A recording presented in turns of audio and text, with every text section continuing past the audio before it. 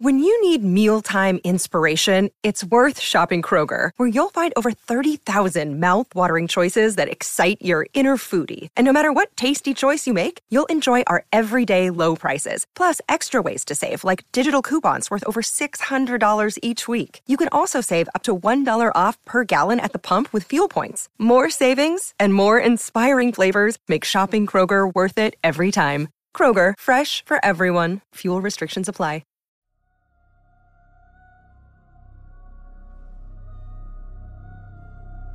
Hello and welcome to Season 4 of Creepypasta Myths. I am your host, Andrew. Please enjoy tonight's creepy reading. Let's begin. The Portraits, aka The Cabin in the Woods, written by Anonymous. There was a hunter in the woods who, after a long day of hunting, was in the middle of an immense forest. It was getting dark, and having lost his bearings, he decided to head into one direction until he was clear of the increasingly oppressive foliage. After what seemed like hours, he came across a cabin in a small clearing. Realizing how dark it had grown, he decided to see if he could stay there for the night. He approached and found the door ajar. Nobody was inside. The hunter flopped down on the single bed, deciding to explain himself to the owner in the morning. As he looked around, he was surprised to see the walls adorned by many portraits, all painted in incredible detail.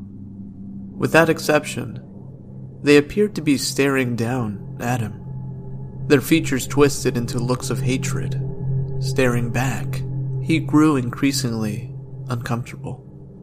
Making a concerted effort to ignore the many hateful faces, he turned to face the wall, and exhausted, he fell into a restless sleep.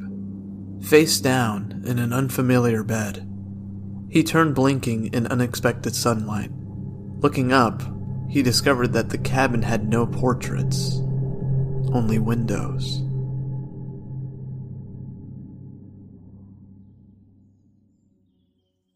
Thank you for joining me on this week's episode.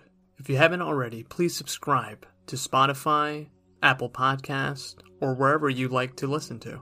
If you haven't done so yet, please do a review. It helps me out. Everything that I use is in the description below. Thank you again for listening to Creepypasta Myths.